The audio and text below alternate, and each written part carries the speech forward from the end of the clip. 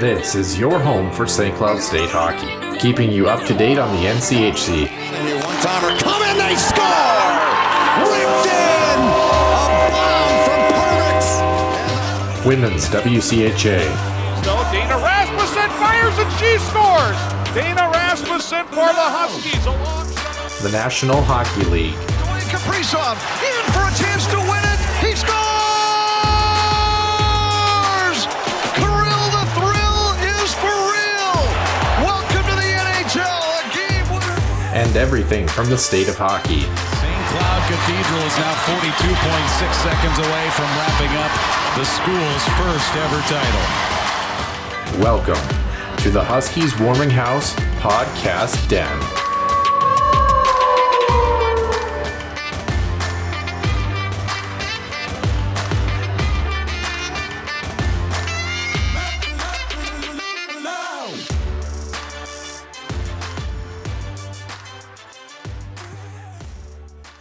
Episode 61, the Huskies Warming House podcast presents our weekly podcast here. I'm Noah Grant, joined alongside my co-host Nick Maxon on a very groggy Sunday morning for both of us. We'll get into that a little bit later, but we've got a lot of great topics to get to. A very, very short Huskies Illustrated Weekly Roundup, only 4 topics in that one today. And then we're going to talk about a plan that we have for the next roughly 10 weeks or so for the show regarding the men's hockey team and what we're going to be looking forward to as far as they're concerned. We're going to talk about the Minnesota Wild, predicting the upcoming week of the playoffs, and review our bracket guesses that we had with about a month left to go in the season to see how close we actually were in the standings. Then we're going to talk about who we think, the conference final and Stanley Cup opponents are going to be, who's going to win it all. And then we're going to finish off with an interesting extra ice session that involves both the Buffalo Sabres and the Minnesota Wild. You won't want to miss it. And we'll start this week's show with the Huskies Illustrated Weekly Roundup. Center Ice View News and Notes. Center Ice View provides you with the best coverage of St. Cloud State Huskies hockey, from game notes, recaps, photos, and more. Go to centericeview.com.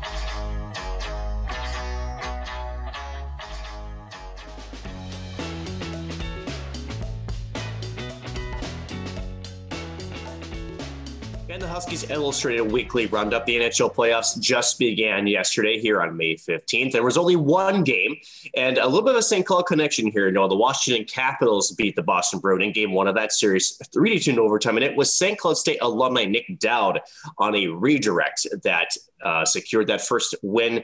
Now, the hometown Minnesota Wild will get underway this afternoon, 2:00 Central, against the Vegas Golden Knights. Games 2, 3, and 4 will also be this week, Tuesday, Thursday, and Saturday, respectively. The winner of the series will get the winner of St. Louis and Colorado. Avalanche fresh off winning the President's Trophy for the most regular season wins in the NHL last week. Now, speaking of the league, the NHL will not hand out conference championship trophies this season due to the divisional realignments, especially with the border closing in Canada. Now, the league does hope that the playoffs create a little bit more buzz for the fans, as the NHL lost over $3.6 billion, yes, with a B, in revenue due to lack of ticket revenue for the league. On television, though, this will also be the last year that NBC Sports will cover the NHL as a national carrier before moving to the new contract with Turner Sports and ESPN, who was recently signed earlier this spring.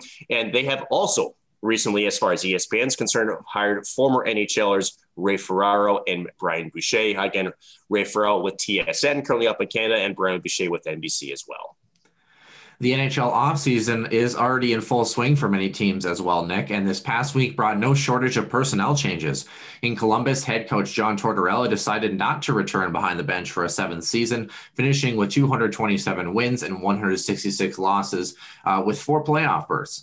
Arizona parted ways with bench boss Rick Tocchet after 4 seasons. The Coyotes only made 1 playoff appearance in that time, but they did win their first round series. That was the qualifying round of last year's run.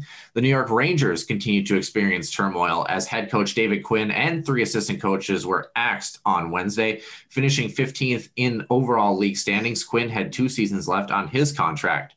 The Rangers did ink defenseman Ryan Lindgren to a 3-year, $9 million extension. Ottawa extended rearguard Artem Zub for 2 years. Chicago inked former Denver Pioneer Henrik Borgstrom to a 2-year contract. Borgstrom was a former Denver University standout. He had 95 points in 77 games with the Pioneers. Moving into other transactional news, the Seattle Kraken added their first ever player in franchise history last week, nabbing QMJHL center and forward Luke Henman to an entry-level deal.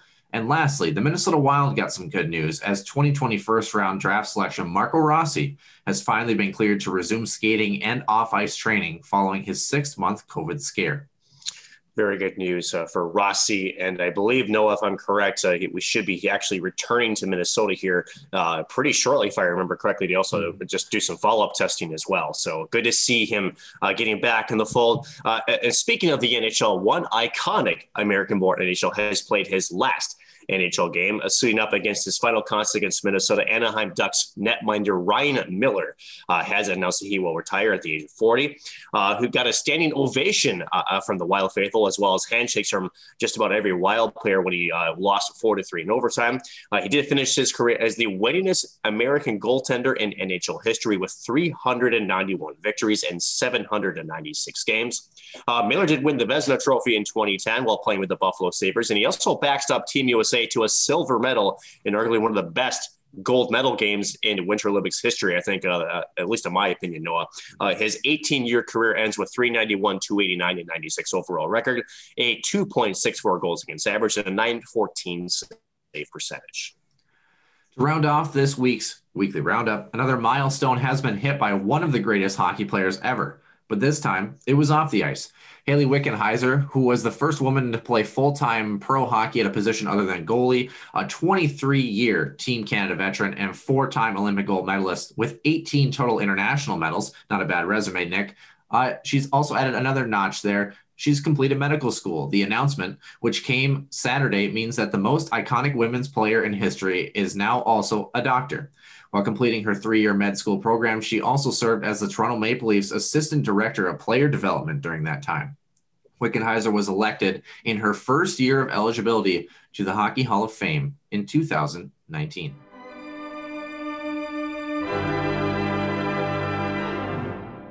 And once again, welcome back to episode number 61 of the Huskies Warming House podcast. I'm Noah Grant, joined alongside my co-host Nick Maxon. Nick, it's been a tough morning for both of us. It's been a groggy one. How have you been doing on this? What are we? May 16th? May 16th at 9:23 in the morning.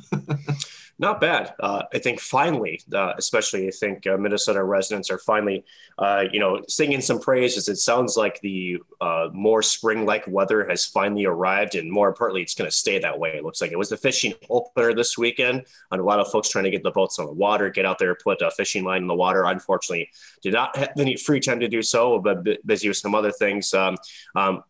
I know my significant other hasn't heard this news yet, so this is silent. I did a vehicle trade-in, which has been interesting.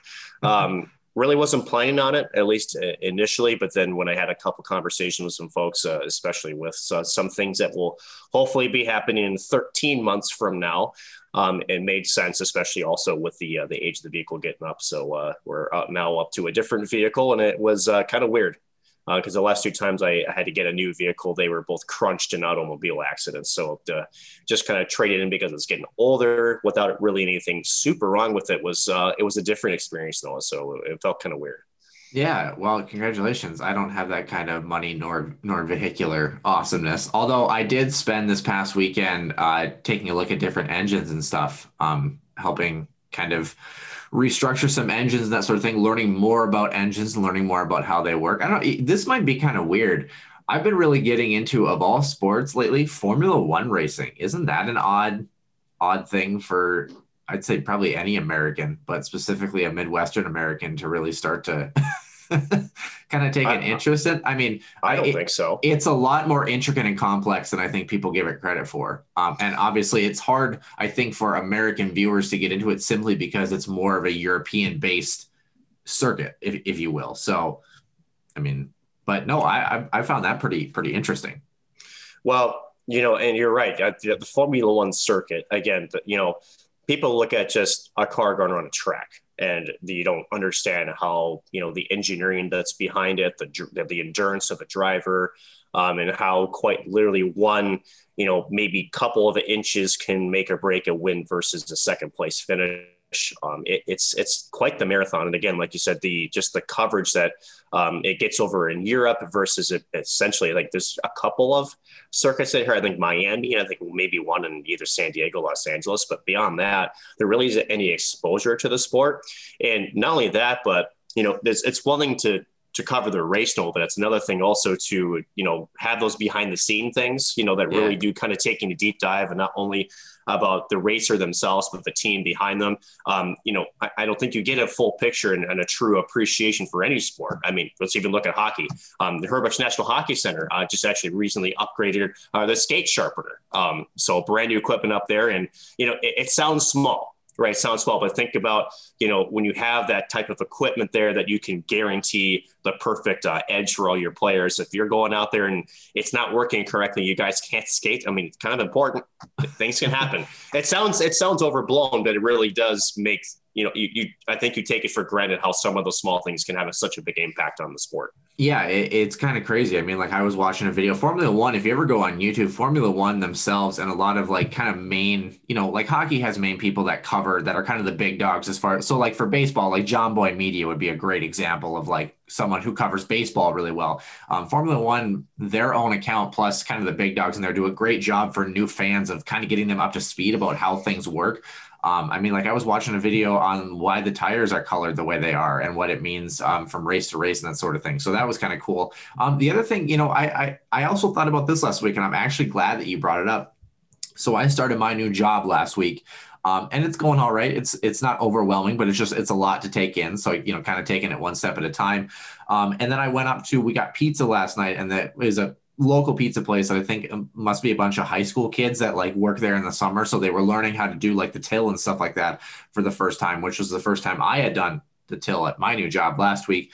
And I was thinking about how, like, even if you go to like, I mean, I'm not a big Starbucks fan, but like if you go to Starbucks or you go to like all these places or like a hardware store, that sort of thing, I think sometimes we really lose the appreciation, like you mentioned, for even little things behind the scenes or what it takes sometimes to do, customer service, what it takes to have the knowledge of the store, that sort of thing. I don't know if that's a weird thing to think about, Nick, but I was just kind of like, taking back, it's like we go through our lives. We go to from Home Depot to Jimmy John's to wherever the heck it is.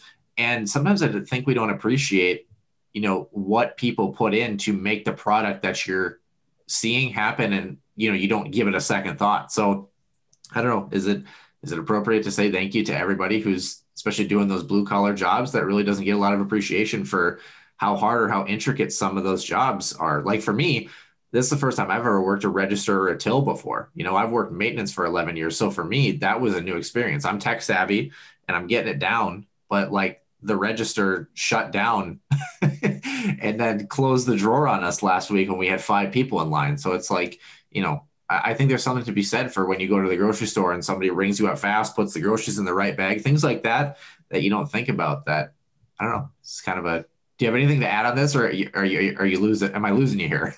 Well, I'm trying to. I'm just trying to look for an opportunity to jump in. Okay, so you just kept going, dude. I'm not just going to cut you off. So yeah, your face was kind of like, what is this kid talking about? Okay. Well, it felt like you were going to end it 3 different times, and you just kept going. So, but we'll even talk about like some of those, you call it the, like Super Target at Walmart, right? They have they almost have their own second shift, essentially, right? Where you have, the people, I would say Target probably is more appropriate because Walmart, most of them actually don't close. Most of them are 24-hour, but for Target, they do close at 10. And then you basically switch out so many number of people, and they're there essentially from 10 to 6 o'clock in the morning, just restocking. And mind you, I used to work for Target when I was 16 years old.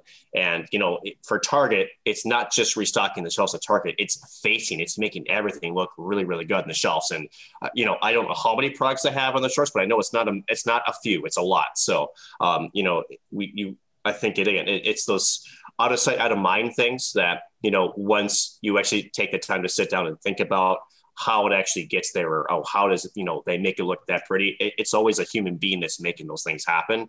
And, whether you want to have the conversation, if it's difficult or not, someone's also do a job. And, again, it's, appreciating that, there's a purpose for everything that we do. So.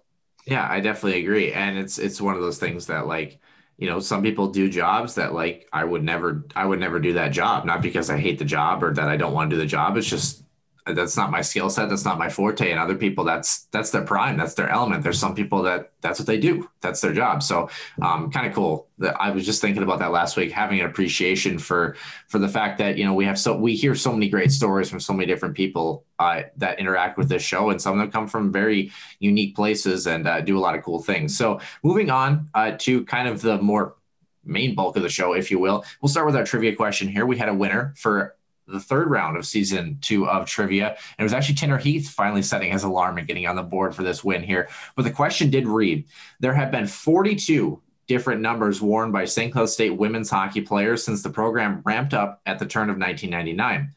Interestingly, how many current players are the first player in program history to wear their current number? Nick, do you have any idea? But I'm going to take a stab at it. Let's say 3. We had a lot of people that I think kind of took a stab at it. I'm glad that you kind of mentioned that because it was one of those that it's almost like if you pay attention to like the trivia question setup, similar to like in nursing school, if you learn how the NCLEX works, if you learn how the test is formatted, you could have just sat there and guessed a bunch of numbers and probably gotten this one right. So hint for one of those questions. But Tanner Heath got it right for his first win of season 2. 5 current St. Cloud State women's hockey players are the first in program history to wear their respective digits. Nick, do you think you can name any of them? No. Goaltender Emma Paluzny, 32. That one kind of surprised me a little bit. She's the first one to wear that number. Minot, North Dakota native defenseman Olivia Hansen, 44. Yanina Newland, 81. Forward Claire Hickey at 82. And Olivia Savar, 91. All first-time wearers of their respective numbers. That one kind of surprised me a little bit going through that and seeing that little statistic there. But when you with Newland, Savar, and Hansen, those, now that you say them out loud, it's like, okay, those are higher numbers. But like you said, 44 and 32, those a little bit more surprising, like you said, because 32 is usually a pretty popular goaltender, hashtag Nick Backstrom. But yeah. I agree. It was kind of a weird, I think 44 is a little weird just because it's a weird number. It's not really a hockey like number. S 91 surprised me a little bit. I thought maybe you'd have a couple that were up in the 90s, but actually it's funny. So the last 3 or 4 that I mentioned, I think it was 40. There was a 47 in there, but after that, I think it was just 81, 82, and 91 that were the next 3 numbers. So, I mean, you really haven't seen a lot of high numbers, which I kind of like that in a high. I mean, I wore 91 in college, but I like the low numbers. I like the kind of the quintessential 1 through 35, if you will, or something like that. I've always liked that, but that's just me. But nonetheless, congratulations to our winner, Tanner Heath. And that also means that we also are having a women's hockey alumni guest coming on the show, recording with us tomorrow. Hannah Prow is coming on the show, and potentially a second guest. We haven't quite confirmed that yet, but for sure Hannah's going to be joining us tomorrow night. So we're really excited about that one. And Nick, we're really excited about another piece of this as well. This was actually your brainchild, and I'm really, really excited about this because it's a cool idea here. We are announcing a plan for basically the next 9 or 10 weeks of the show here. And we are going to start this starting next Sunday here. And that is going to be that for the first 7 weeks, we're going to take a look at every single NCHC team, 1 team a week, and preview what the Huskies have to look forward to against these teams. Week number 8 will contain the non-conference schedule, talking about who the Huskies are going to be playing that's not in the NCHC. And week number 9, we'll finish off with previewing our own St. Cloud State hockey team. Nick, what is the order that we are going to be previewing groups 1 through 7 or weeks 1 through 7 of this project here? It's going to be from the, you could say, the standings order. So it's going to be in reverse. So we'll start with Colorado College. We'll work our way up. Obviously, I think to North Dakota, I believe, will be the last one. And I think, well, of course, anytime we can put North Dakota last in any list is always a good thing. So that's no problem. But essentially, what are we going to talk about, Noah? Certainly, we're going to talk about some key departures, whether it's from graduation or from early signings. We're going to discuss some of the incoming folks, whether it be via the transfer portal or also with incoming freshmen. Has there been a coaching change or anything like that? And just sort of, kind of gather where we think this team is going to be as far as the NCAA conference is concerned. And like you said, also try to figure out, what the Huskies, as you mentioned, what's that game going to be looking like against them coming up throughout the season. So I think each team deserves its own week because it'll be a nice deep dive. And I think for Huskies fans, and I think also for NCHC hockey fans will enjoy these just because I think, with the off season, we've covered the Huskies instinctively. And I think at the end of it, there's a lot of other student athletes out there in the conference that deserve some recognition, deserve some praise. And I think we need to try to expand our listenership a little bit for the NCHC conference is a great way to do it. Yeah. And I'm excited too, like you said, we love talking about the Huskies. It's kind of fun to talk a little bit deeper about other teams sometimes a little bit too, and just talk about kind of the different nuances that go along with those teams. But speaking of in-depth discussion here, Nick, our Minnesota Wild, like you mentioned here today on Sunday, do start their series against the Vegas Golden Knights. Depending on when you listen to this show, they could already be down 3-0 in the series, or who the heck knows at this particular junction here. So Nick, first, before they actually play here on Sunday, I want to get your prediction. Where do the Minnesota Wild ultimately end up, and do they get through this first round? This is a matchup Minnesota Wild fans wanted. They do not want Colorado. And there's no question that this matchup is much better for the hands of Minnesota. When you can take points in 7 of 8 games against the Vegas Golden Knights, that's pretty good. And they've had really good success regular season with this. Now, the playoffs are a whole different animal. Of course, Minnesota and Vegas have never faced each other in the postseason before. So this will be a first of both squads. But a couple of intriguing notes here, Noah. Number one, you have, I think, what could be obviously the Vegas Golden Knights won the Jennings Trophy. For those who don't know that is for the team that essentially has the best goaltending statistics in the league for the regular season. I think that Marc-Andre Fleury could be a very serious candidate for the Vezina Award. So you've got some goaltending on one side.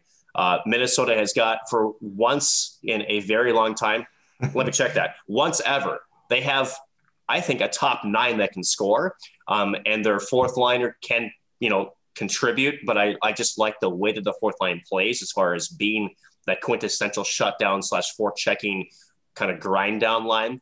I think this team has got some balance. I think Minnesota could surprise some teams. And I do think this series, just the way the history of these teams has gone, a lot of these games, if I remember correctly, is that 5 or 6 out of the 8 games were decided by 1 goal this regular season. And so I think that trend will continue. I think this first round series is poised to go 6 or 7 games. And I'm actually going to pick an upset here, Noah. I do think Minnesota can upset Vegas in 7 games. And I do think, and this is not a Wild fan of me talking, I do legitimately think this team has a shot to upset Vegas here in the first round. And I do think the matchup does prove it that way. Yeah, I'm excited to jump into this one too. I think the other thing that Minnesota Wild have this year that they really haven't, I don't want to say they haven't had in forever, but they haven't had in a long time. They have a true superstar, a true young superstar in the making here. That should be exciting to watch. I'm really intrigued to watch. We're, of course, talking about Kirill Kaprizov. I'm excited to see how he handles the pressure, how he handles his first NHL playoffs, and, that time and space and that open ice kind of narrowing and shrinking, if you will. I actually like that pick as well. I'm actually going to go Minnesota in 6 on this one.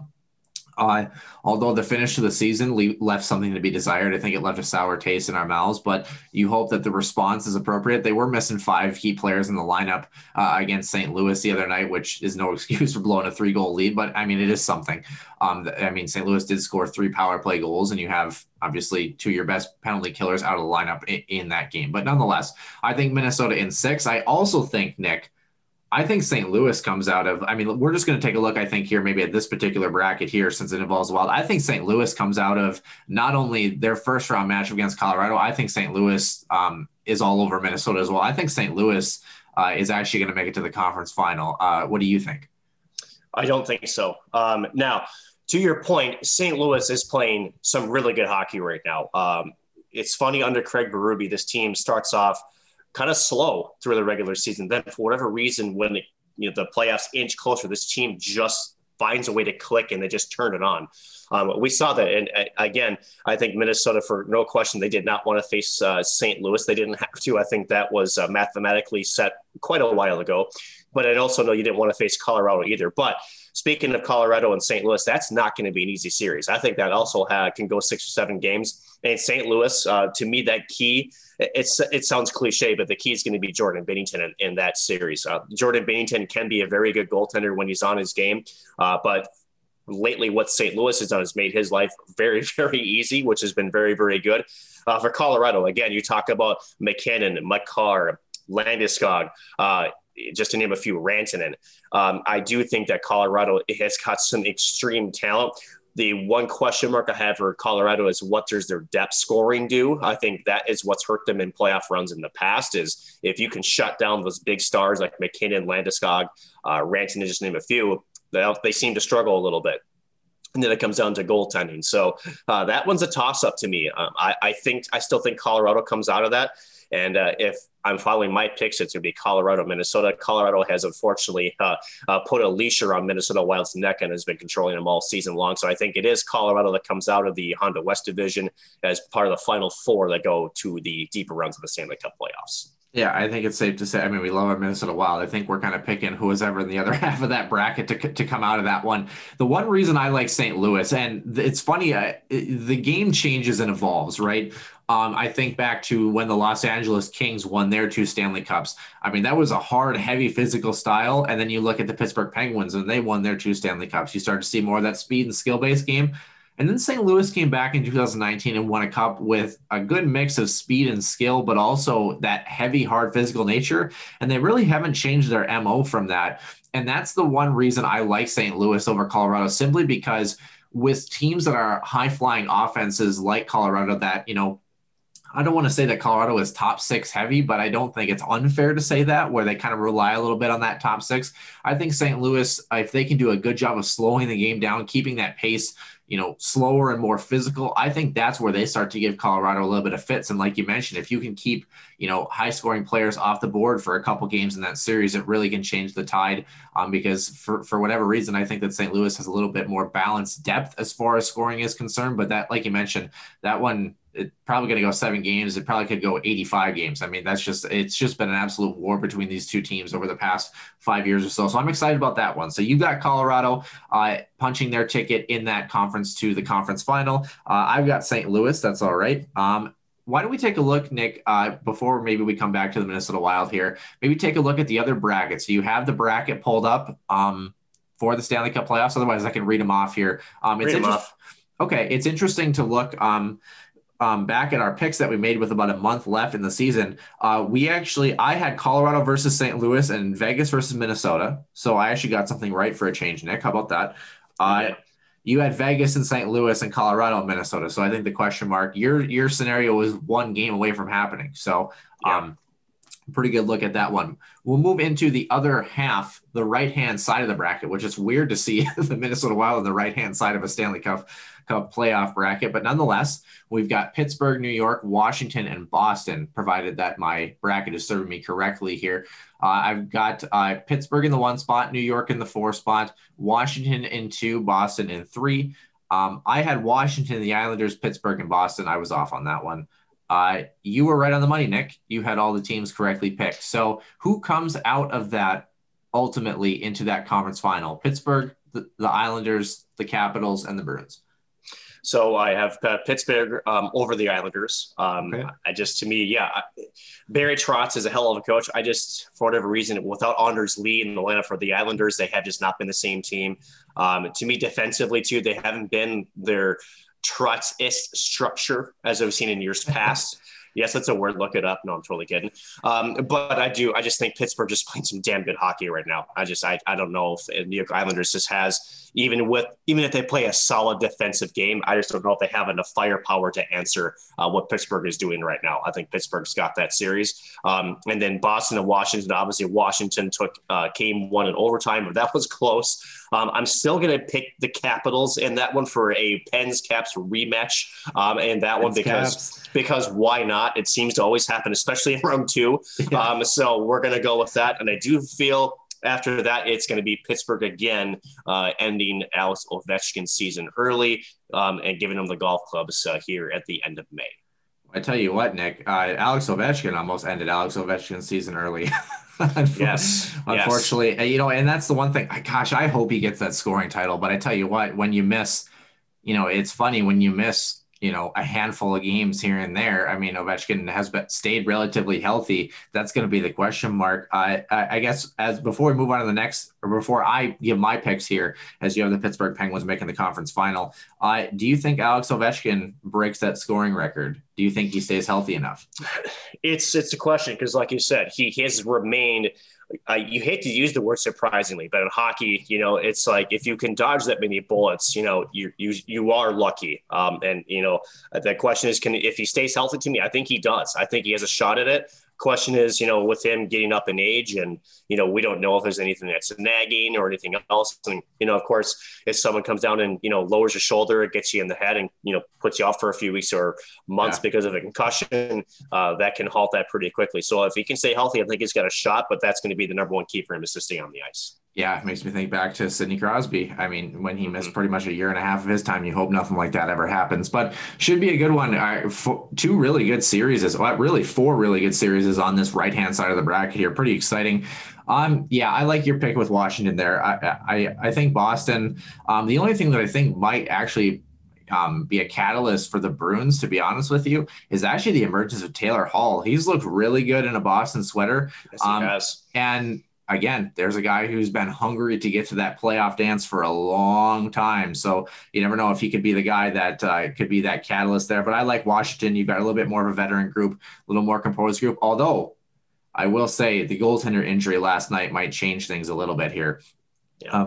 I know we have kind of a slightly biased bracket here with Washington going up in game number one, but nonetheless, I like your Pittsburgh pick as well. I'm in on that one. I think Barry Trotz, his defensive structure is really nice, but the Penguins, unfortunately for Minnesota Wild fans in that first round draft pick this year, really shoved that one back in our faces, playing some really, really great hockey at this time of year. However, I think the Washington Capitals come out of Pens versus Caps this year. I think it's Washington's time once again. I don't know. I have a feeling about this team that I really can't explain, and that's my expert analysis, Nick. So, we're gonna move on to the other side of the bracket here. So on that note, we've got Washington, St. Louis, and that. Gosh, how weird is that to see that in a conference final? But we'll move on to the other side of the bracket. Nick, do you want to start in the North or do you want to start in the Central? We'll start Central. All right. Sounds like a plan to me. We've got Carolina facing off against Nashville. I think we're both going to pick the same team in that one. And then Florida and Tampa Bay. That one is going to be one heck of a matchup. So who do you got coming out of that bracket there? This one's tough because now with Tampa, who have not looked sharp, they're getting both Kucherov and Stamkos back right now. So that's a wild card. However, Florida, to me, I like how Florida is right now. I like how they play. And there's no question that when you get players of that caliber in Kucherov and Stamkos back in your life, that does change things. Question is how quickly can they get to game speed? But Florida has an X factor. It's Drieger, right? Is the rookie goaltender. Yeah. Drieger.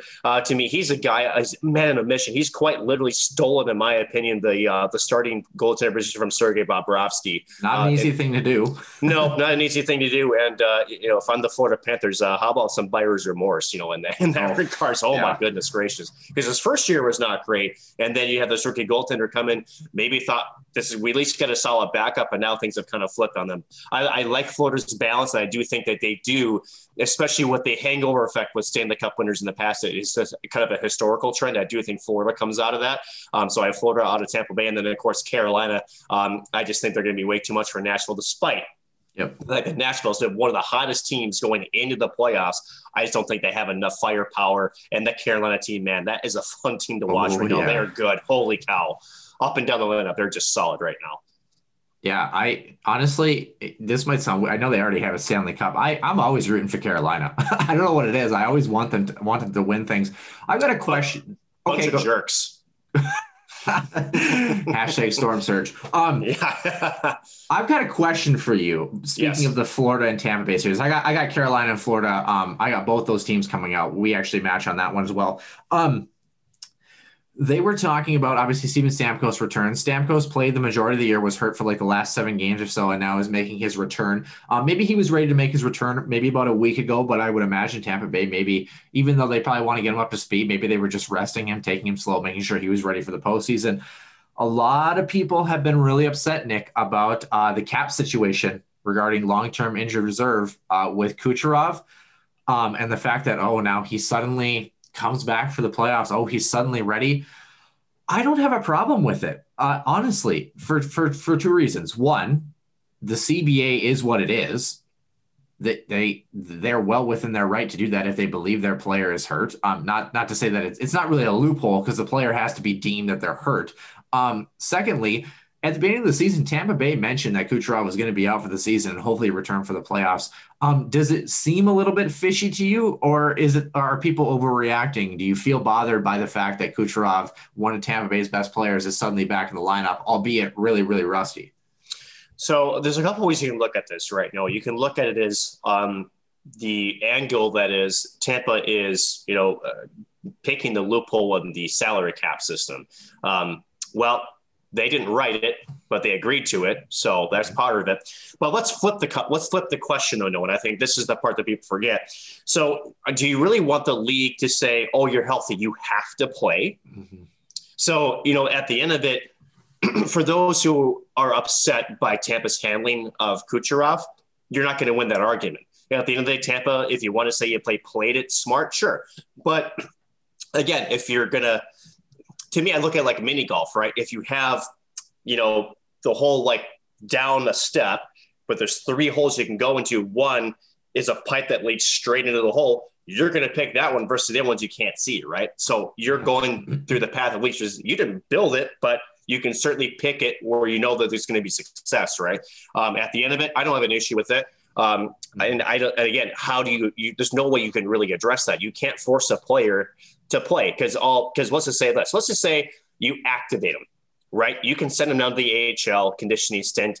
Now you're getting to where the league is forcing teams to make business decisions that the league really doesn't have a place to do so, right? So at the end of it, Tampa just did what they were allowed to do, and whether you agree with it or not, well, sorry to say this, but too freaking bad, unfortunately. Yeah. And at the end of it, like you said, Kucherov hasn't played game. Does that mean, so yeah, he's going to play, but I would think he's going to take some time to adjust. And let's not forget that, Noah, you not being former players, I should say, is, it's not just as simple as finding your own game.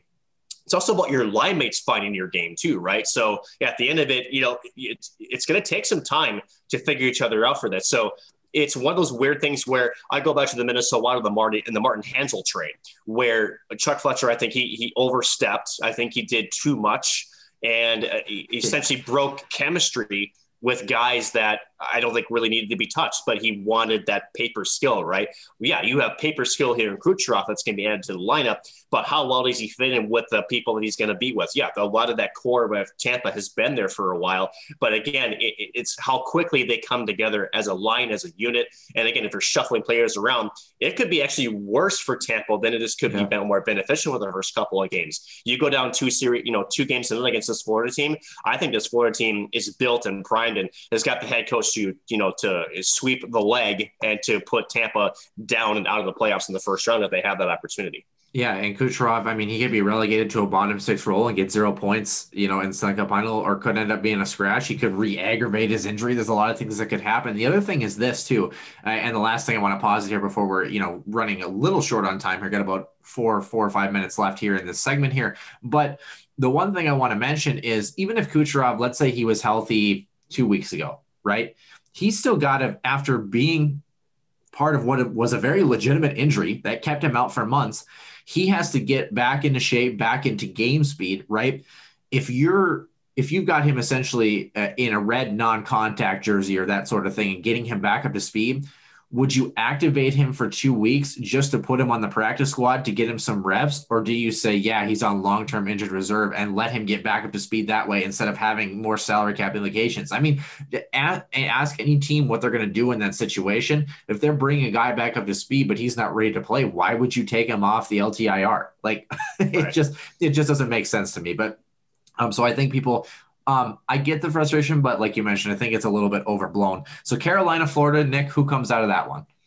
This one's tough, but I do feel like Rod and Brendan Moore and the bunch of jerks are primed to come out of that conference. And I think that's going to be a 7-game series, and that's going to be one fun series to watch. Isn't it weird that, and I say weird because it wasn't that long ago, I would say 3 years ago, before Rod Brind'Amour took over and Carolina really started to kind of almost own their own identity a little bit, that if you would have told me 3 years ago that Carolina and Florida is going to be in a playoff series together. First we'd laugh and you go, that's not going to be intriguing. Now it actually might be one of the most intriguing matchups that we've seen in some time out of the East. And I actually am really looking forward to that matchup if it does come to fruition. In Florida, for those who haven't watched it, they are a very fun team to watch. And a year after Joel Quenneville comes in, obviously some trades that have really helped them. And speaking of trade, Sam Bennett, what an addition he has been to Florida down there. Really revitalized getting out of Calgary, which is a place he was definitely ready to come out of. They're a fun team to watch. And I think if it's not this year, even next year now, after we get past the expansion draft and a little bit more of a normal offseason, I think Florida is trending in the up direction where they might be a legitimate Stanley Cup contender in a year or two. I really do think that. I actually have Florida making the conference final. I think that a rookie goaltender is going to stand on his head and steal a series for the Florida Panthers. I think Florida's skill is going to match Carolina pound for pound, but I think Florida's going to have a sensational rookie campaign from their goaltender, and that's going to propel them into the conference final. That's my expert analysis. It's based on nothing. But honestly, I think this is Florida's time. I think they've been hungry. They've been chomping at the bit. They've been waiting a long time, that organization, to get back to a place like this, similar to what Carolina did, a couple of years ago in their run as well. But I think Florida takes it. And I think it's their first conference final in a long time. Moving up to Toronto, Montreal, and Winnipeg versus Edmonton. Edmonton being that 2 seed in that matchup. Toronto, Montreal, Nick, who do you got? Toronto. That's all I have to say. Toronto gets their first round win. Toronto does get a first round win. 4? Is that right? 4? I think so. No, Toronto, there's no question this rides on Jack Campbell right now. And you hate to say that, but their defense has been better. I think it's almost been overperforming. Jack Campbell has been a very nice I think he's stepped up to the plate very well when Anderson was out in injury. I do think Jack Campbell is your game one starter. I think you have to ride the goaltender that has played, especially going into the playoffs. Montreal, they've also been playing well as of late. I just don't think they have enough in the tank to get past this Toronto team, which I think knows not only one that, hey, this is going to be one hell of a matchup, but two, anything, if they fail out of this first round, has to be split. So I do think there's some internal pressure from Toronto to get this win. And I just think on paper, they match up much better against Montreal. I like that as well. I'm going Toronto as well. I'm also going Edmonton coming out of that series against Winnipeg. I think Edmonton finally, their star power is going to be too much to handle for the Winnipeg Jets, in my personal opinion. I think I actually think this one's going to be a short series, oddly enough. What are your thoughts? I actually agree with you on that. When you go into the playoffs losing 9 of 11 games, for whatever reason, I had Winnipeg. I'll admit, I had Winnipeg in the second spot. I did not think that Winnipeg was going to drop 9 of 11 games. And they're limping across the finish line. And they just seem like a team with some injuries and some players not healthy. And you hate to say the loss of Patrick Laine hurt them a ton. I don't think it's a significant one, but because unfortunately he kind of turned it into his own enemy in Winnipeg, and I think it was good that he got traded. But at the end of it, he's, when you bring in Pierre-Luc Dubois, he's not the same player.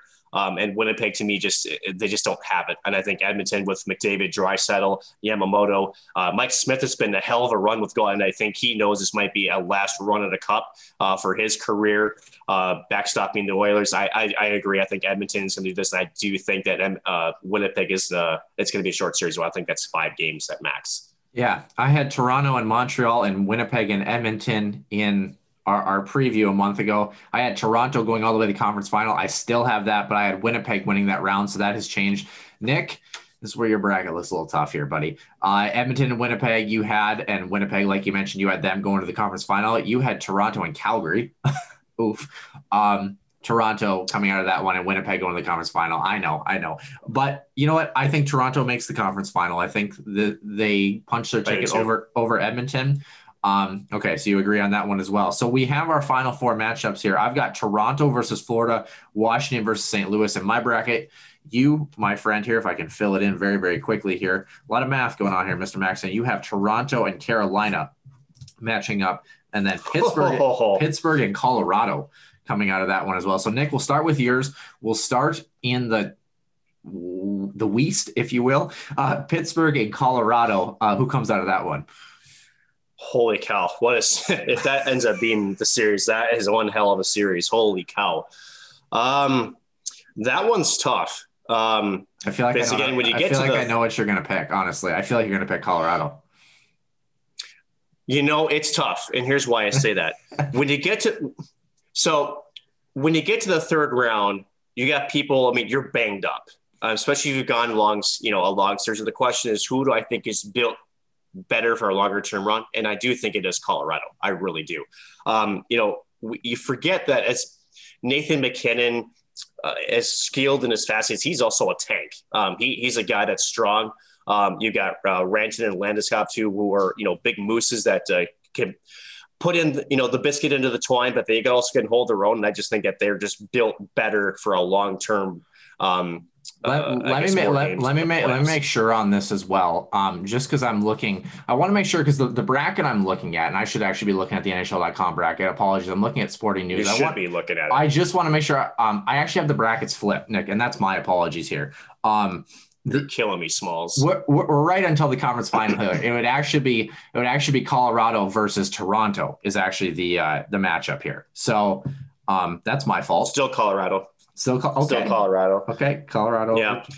I just the big question mark on Toronto is their defense. And again, if they do make it past one or two series, generally speaking, I just don't see Toronto as a Cinderella story.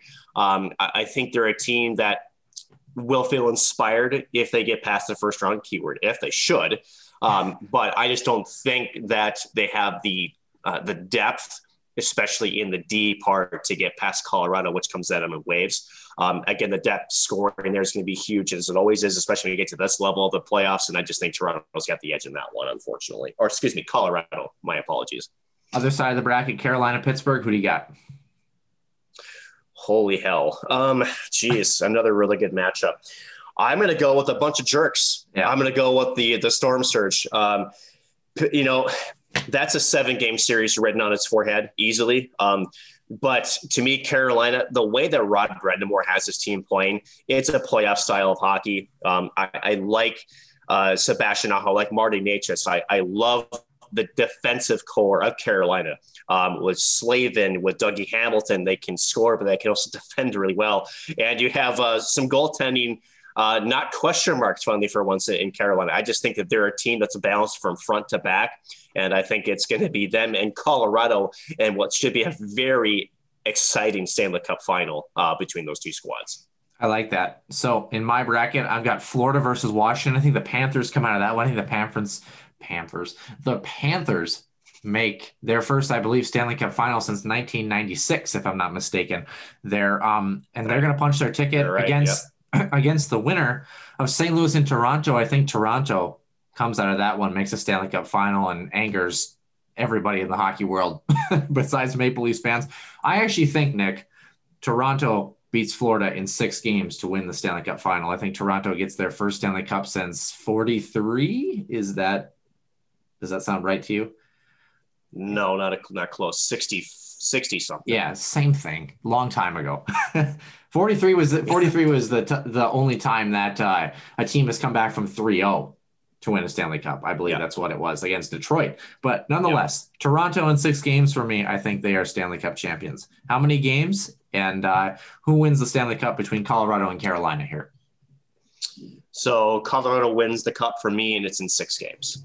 Okay. All right. Colorado in 6 games. Our brackets look vastly different, if you will, but that will do it for a sort of more lengthier than usual segment here that we had in the regular portion of the show. We're going to move into the extra ice session here. We're going to talk a little bit Minnesota Wild, a little bit Buffalo Sabres. We're going to talk about our thoughts on Jack Eichel, and also where does Zach Parise and Jack Eichel end up within the next year or two. You won't want to miss it. Stay tuned.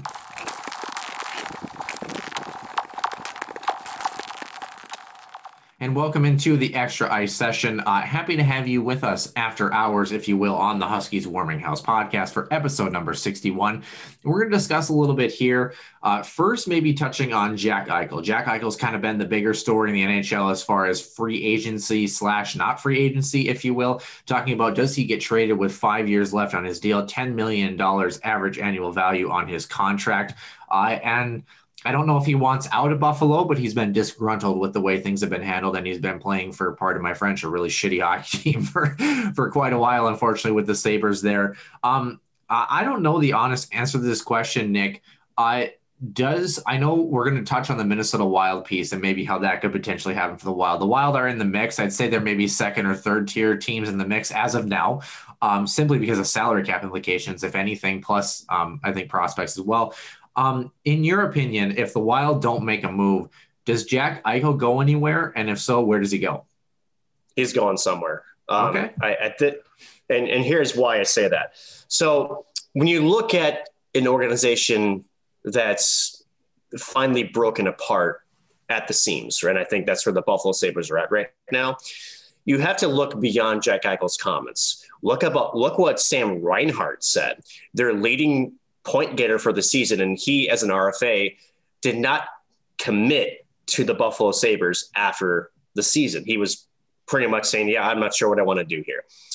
To your thing about a crappy hockey team, you can't blame the players. It's a crappy organization. The Pegulas have this all on their hands, to me, in my opinion. And Jack Eichel is frustrated that, he's essentially been rebuilding his entire career. And unfortunately, all he's seen is the tires spinning. There has been zero traction in Buffalo. He is a player with his caliber and his talent, absolutely deserves to be on a playoff type roster. The question and the biggest problem that hurts him is we have a pandemic that has crippled the league and the teams and their salary cap. You have a fairly high contract value in $10 million with also a pretty good amount of turn that's got to be moved. But at the end of it, you're at a point where I think for Buffalo, with the comments he's made and what you've done, I think you have to move him. Now, generally in this situation, he has to you want to get him out of the conference. You don't want him to come back and hurt you in the early runs of the playoffs. You want the least amount of resistance as possible. So the only time you maybe want to face him is in the Stanley Cup final, which just means usually you want to go Western Conference. Now, for the Minnesota Wild, are they in play? 100% they're in play. A couple of reasons why. A, Kirill Kaprizov, you need a bona fide center for him. You got a center in Jack Eichel, and albeit a right-handed center, who is also very gifted, very skilled. Number two, the Wild have an extra first-round pick. So for those people who are looking at Pittsburgh and saying, that's not a high draft pick, this is also the Buffalo Sabres front office. They would, bite cheese for anything if they wanted to. So you've got an extra first-round pick. Could you package both? I think both are in play. Especially in a draft with so many question marks as this. And I think for Buffalo, if you're going to hit the giant reset button, you want draft capital and you want young prospects.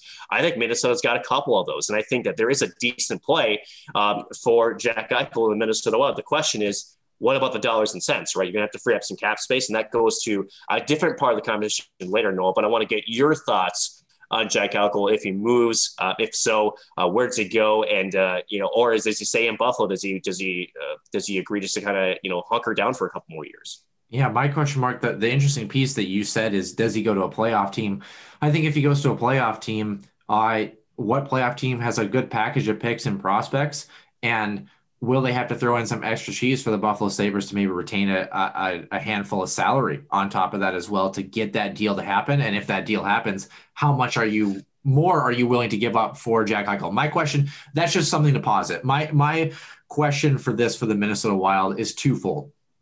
One, do you feel comfortable giving up a prospect? I mean, is Marco Rossi on the table? Technically, I think Marco Rossi is definitely on the table if you're talking about a trade like this.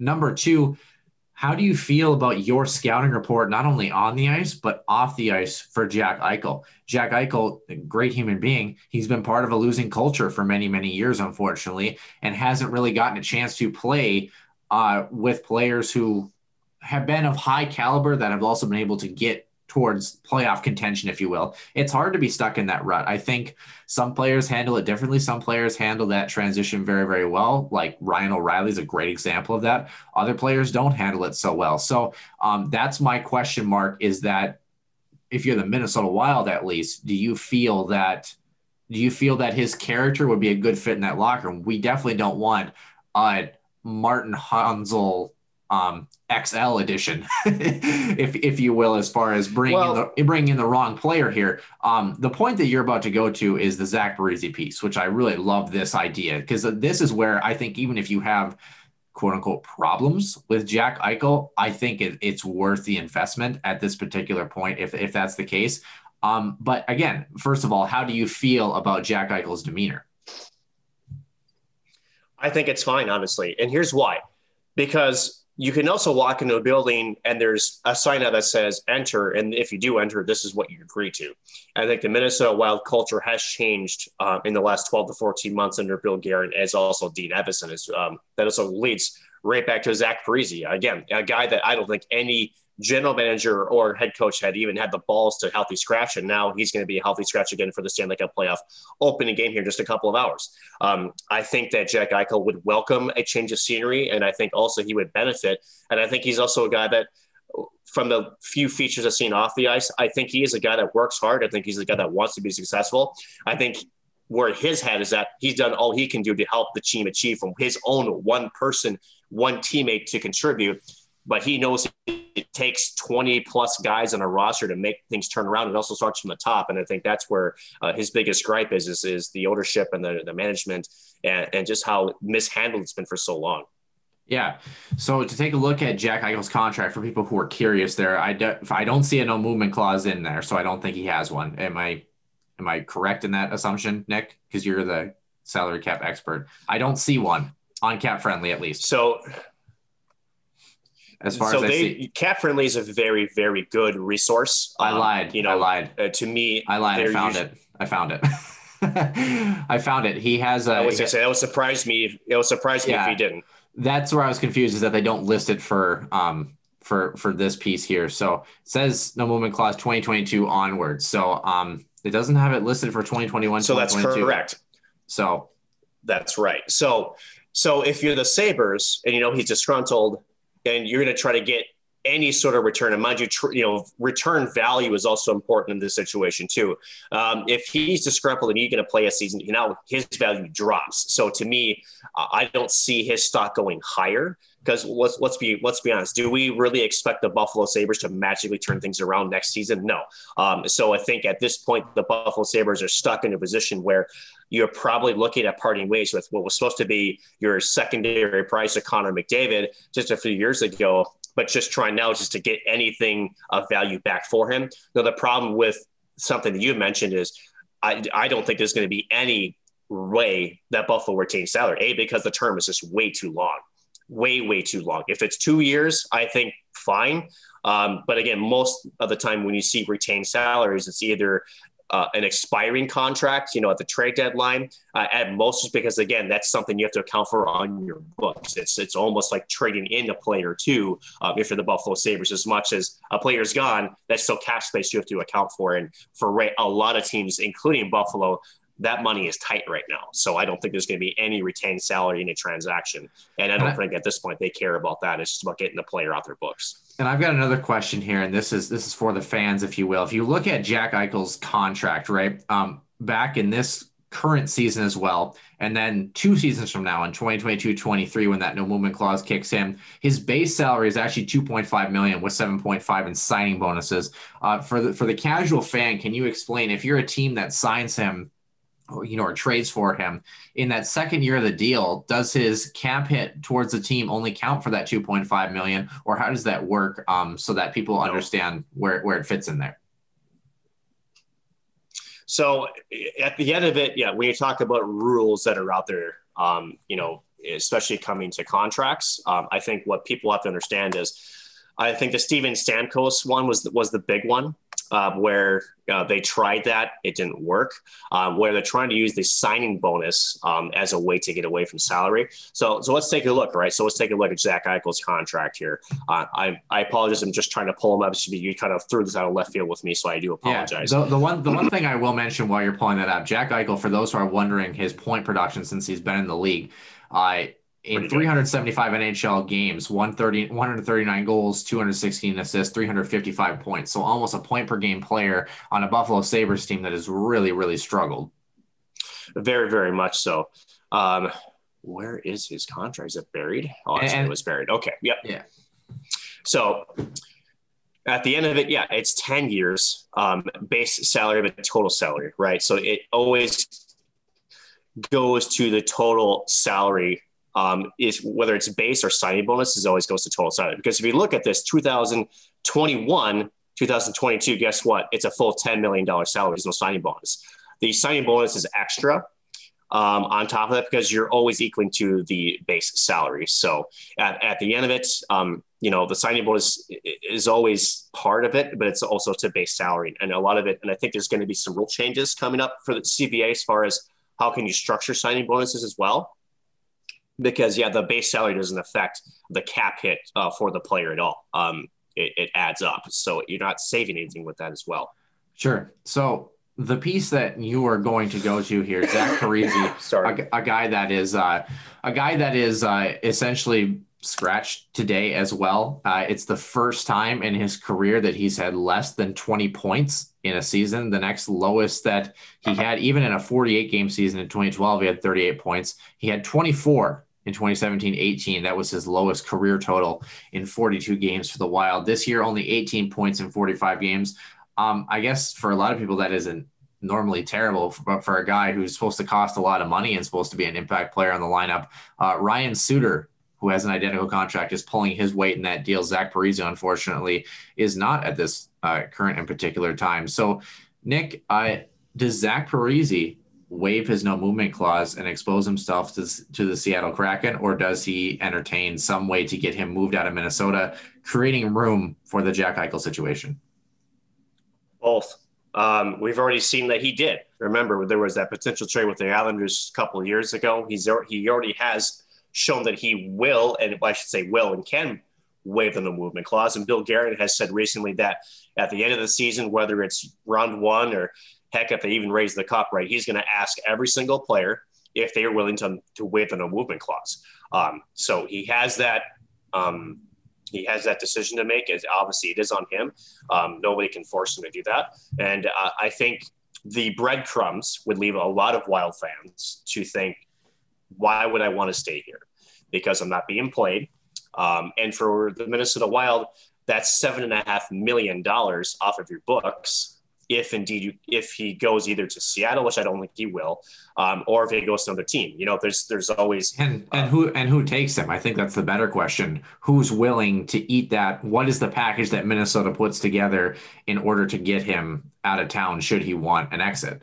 I'm not sure if there's a package there. Honestly, I think it's a straight player for player trade. At the end of it, again, the Islanders, what they were asking for, I believe, was I'm trying to think of the Andrew Ladd. It was Andrew Ladd. So it was salary for salary, but it was aging player for aging player, right? So you were just mixing and matching essentially a different senior for each player. Andrew Ladd has, we saw what happened with him. I don't know. I think, and this is where it's tough because they would mark an end of an era for Minnesota Wild history that was supposed to be a lot more pop and circumstance than it was. And I hate, to me, and this is the part I think a lot of fans might not understand, is I don't blame Zach Parise or Ryan Suter. I don't. And here's why. Take the money. First of all, they got the contracts to set the tone. They were the cornerstone piece. What Chuck Fletcher, and I think Chuck Fletcher for the most part did a decent job as GM. The one thing he did a really horrible job is learning when to break up a core. He never did it. I've talked about this before. When you had Jason Zucker, Charlie Coyle, Mikael Granlund, just to name a few of them, I'm missing one other piece, and I can't believe I'm missing. You say Charlie Coyle? Puzzle. Charlie Coyle, I believe I did say Charlie Coyle. No, I didn't actually. So thank you. He never broke that core up when they needed to. He kept trying to find the spare tire pieces to try to get everybody to click when it was very clear after 4 or 5 seasons that core was not going to be the answer.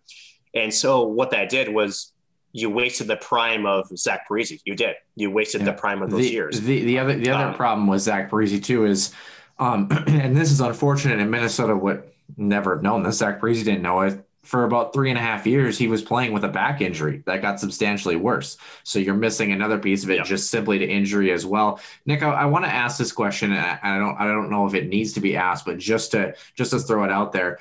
If you look back, Zach Parise in his, 7 years with the Devils, Points wise, 32, 62, 65, 94, 82. 6, he was hurt that particular year, and then 69 in his last year with the Devils. If you were the Minnesota Wild back in 2012 in the summer, do you sign that contract again? Yeah, absolutely. Same. Okay. I just want to clarify that for people, because hindsight's 2020. Right. No, here's the thing. Would I have the same term and the same dollar amount? Probably not, but I'm still signing Zach Parise. I think that's no question to that. I think obviously there was some futures betting involved in that, but the problem is they didn't bet on the future when they finally got him here. Again, they kept a lot of the same pieces in place, and that's what hurt the chances of the Wild. 2015 was Stanchion Gate, if I recall. Yeah. That was 2014. But that's 2014. You're right. But that's the piece that you're talking about, is essentially, for those who wonder why the term was what it was. I think it was a little bit of an extra piece to make sure the players came to Minnesota, and they were banking on the fact that in the prime years, Minnesota was going to make a good deep cup run. And then the tail end of the years were going to kind of be, oh, well, it was worth it because we won a Stanley Cup in the end. So. Correct. 100%. That's how it was structured. And it didn't work that way. And does it look like Zach Parise's out of the way with Minnesota? I do think so. Question is, is Seattle, could it be sort of that veteran Seattle presence? The problem is with Zach, he's from here. His family has roots here. I think that's a hard move for him, especially when he's got young kids. I can't see that particular situation happening, at least in the top of it's not impossible. Yeah. It's not impossible, no. I'm surprised that you think that, just because, I mean, I know he wants to go to a cup contender. I understand that. But I don't necessarily think a cup contender. I just think he wants out of Minnesota. But part of me thinks if you want out of Minnesota, one thing that's important for people to remember in an expansion draft, you're looking for one or two players that cost a lot of money to get you to the cap floor. And Zach Parise might be that guy.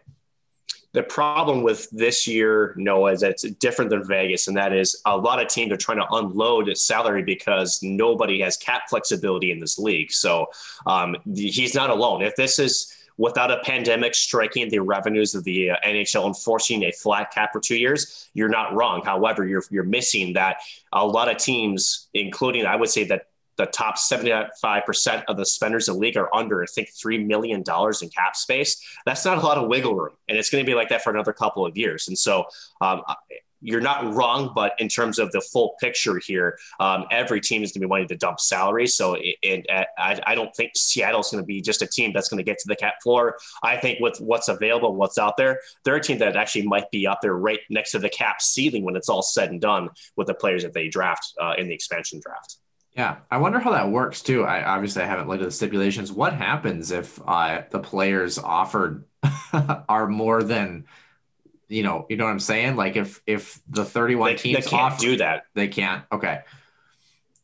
No, because it's not an offer. Again, when you protect players, Seattle gets to take everybody. Obviously, forget what I'm saying. Yeah, I'm an idiot for those who are listening to the Huskies Warm Up podcast. I was thinking about best available players versus I don't know what I was thinking about. It's been a tough morning. This isn't the entry draft here, Noah. No. Yeah. So, yikes. But, oh boy. But you do bring up a point though, where I think, depending if this was a normal year, for Seattle, expansion team, Vegas, they took it and they ran with it, and they obviously have been one of the most successful franchises from their start to now. They've been an incredible franchise, fun to watch, and they're a deep playoff contender this year. For Seattle, they are, you hate to say, but when you look at Vegas, 4 years removed, you're not looking at that and saying, oh, good for them. You're saying, I want to match that, but maybe I can be better too. So it's a little bit of fire too for Seattle, and especially going into what that success has led as far as community involvement for Vegas and a very non-traditional hockey market. Now, mind you, they've had some stipends of a different minor league hockey stuff. And so it's not like brand new. Of course, Seattle with the WHL, the Thunderbirds, it's not new to the area, but again, for a professional team, you want to have success out of the gate. That's important for revenue ticket sales, for merchandise sales. So they're looking at this as a really good opportunity to set that bar high right off the bat. And they've got, for probably better than Vegas, probably a plethora of good players that maybe would not have been available because of their cap space. or because of other stipulations. They may have a chance to, because again, I think you're going to see teams that are going to be not protecting players just because they're hoping maybe they pluck cap from them. So it's a little bit different this year than it was for Vegas. And I think you're going to see a very interesting expansion draft here next month. Yeah. The other thing though, is that you do have teams though that maybe they're going to be a little bit more savvy with it. One team, hopefully in particular, would be the Minnesota Wild, and not having an Alex Tuch 2.0 moment, because that one really burns. But then again, the Minnesota Wild, well, might not look different, Well, here's the thing. Here's why the Tuch thing sucks. And what's you have to forget. Tuch was a player that when you look to beyond Alex Tuch in the prospect pool, there wasn't much behind him. And there wasn't much at the pro team level that was exciting. So that to me, and rightfully so, the fans looked at it and go, you gave away our present and our future with that. And they did, because Vegas wanted Jonas Brodin. And this was the price that Minnesota at the time wanted to pay to keep him. Now you're in a situation where you have Kaprizov, who does not have to be protected because he's only a first-year pro, so he's exempt from having to be protected. You've got goaltenders that you'll expose, but I think it's going to be Talbot they expose. I don't think you're exposing Kähkönen. A player that you lose, if it's not going to kill them at this point. And the Wild had more cards at the table to protect their roster right now than they did when Vegas expanded. So to me, they're better insulated for this. Does that mean that any player they lose is going to suck? Yeah, of course, every team's in the same position, right? And depending on how Seattle sees what the rest of the league is going to make available and what they see, could Minnesota skate by with maybe a Marcus Johansson or somebody else going? Sure. Could also be where, Zach Parise waives a movement clause and he's plucked from the Seattle expansion. We don't know. But I do feel like they're better suited to move on and not be as hurt from this expansion as they have in 2017. Yeah. Well, I still think, or hope at least, that somebody waives their no movement clause and Matt Dumba stays. But that's been a discussion that we've had for a long time that I think a lot of people disagree with me on. I love Matt Dumba's game. I understand he's somewhat of a defensive liability, but offensive defensemen like that don't grow on trees. That's my argument there. In the shorthand, if you will. But Nick, do we have anything else to add? Do you have something else to add on that? Yes, I'll just comment on that. I don't think Seattle doesn't know that either. And that's the thing with Matt Dumba, is that he's attractive where if you can find the right pairing with him, there's a reason why he's paired with Jonas Brodin. Yeah. He's a good skater and he can take care defensively if Matt Dumba gets caught playing a little bit more, too offensively. If Seattle feels like they're going to have a player similar to, say, like a Jonas Brodin, where you can have that, tandem of an offensive defenseman and that stay-at-home defensive defenseman that can skate in to kind of mask maybe some of those mistakes that Matt Dumba does. He's a very attractive piece. So if it happens, that's what, $6 million off the books, if I recall. He up $6 million off the books. So now you're talking, you got to find $4 million if you're the Minnesota Wild for a Jack Eichel trade. So that's another piece of the puzzle that too. And don't forget, you've got Marcus Johansson coming off the books. You've got Nick Bjugstad on a 1-year deal, Nick Bonino on the last year of his deal. I mean, you have. I think a lot of those players come back. Honestly, I think Bonino and Bjugstad are back. Marcus Johansson to me is that kind of a question mark. But let's go with the Minnesota Wild fans have never had this conversation before. Let's just say that it is Matt Dumba that is picked up by Seattle, and let's just say that Zach Parise is so ticked off of the way that he wasn't played that he just says, just like Jack Eichel, I want out of Minnesota. That's now $13 million off your books. You've got cap space and you have capital for prospects. And you have 2 first-round picks for Buffalo. They would be interested in. Now you have a situation where Minnesota might become the front runner for a trade in the Jack Eichel saga, if indeed it does trend that way, which I think it does. Yeah, which is interesting. And also don't forget Buffalo in a very odd spot. If it takes that long, they also have to protect Jack Eichel to move him, if that makes sense as well. So right. a lot of math, a lot of things going on here. But nonetheless, all I know, Nick, is the Toronto Maple Leafs are going to win the Stanley Cup. So there's a lot of people north of the border that are singing your praise. I still think there's going to be a river of tears coming to Toronto, unfortunately. There's a lot of people, which is sad. There's a lot of people up north that are also cursing me at this particular moment too. So very much so. But yeah, with that, I think as we go into the playoffs, there's a lot of great series. I think every team that's in us is good. I think Minnesota, going back to them just real briefly, I think they have a legitimate shot to be a dark horse team in this year's playoffs if they can play their hands correctly. But what a treat this first round match is going to be in Vegas. I can't wait to see it. I wish I could be at a game to watch it, especially in Vegas. That's going to be a very tough place to play. If I recall, they're at 50% capacity, I think, or will be at 50% here pretty soon. So that place is going to be rocking. And I'm just glad that we're actually able to have more of a normal playoff this year as opposed to the pod or the bubble as it was just last August. Can't believe it's almost been a year, Noah, since that's what a crazy thought about that was, huh? Yeah, the one thing that I think is also exciting too, this will probably be some of the most exciting conference finals we might potentially see in a long time, because they're almost like first round series as 2.0 potentially if you get the right matchups. And Nick, for the first time in God knows how long, we could have two teams from the same normal regular Eastern or Western Conference play each other for a Stanley Cup title, which is intriguing as well. Something that you young folks and you old folks alike might never see again in the history of the National Hockey League. We'll have to see. But Nick, anything else to add as far as episode 61 is concerned? I think we've hit them all. Yeah, we're just hanging out here. So don't forget, Healthy Scratch Interview segment will come out on Tuesday morning at 6 a.m. as usual. Other than that, we'll come back for episode number 62. We're going to start our deep dive into the NCHC opponents that the men's hockey team will face, and hopefully be talking some more Minnesota Wild hockey at that particular point, because that means they're still alive in the playoffs. That will do it for episode number 61 of the Huskies Warming House podcast, I should say, and we'll see you back in the den next week.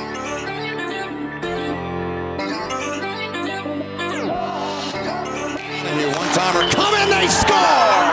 Ripped in! A bomb from Pervix! So Dana Rasmussen fires and she scores! Dana Rasmussen for the Huskies alongside Dwayne Kaprizov in for a chance to win it! He scores! Kirill the Thrill is for real! Welcome to the NHL, a game winner! St. Cloud Cathedral is now 42.6 seconds away from wrapping up the school's first ever title.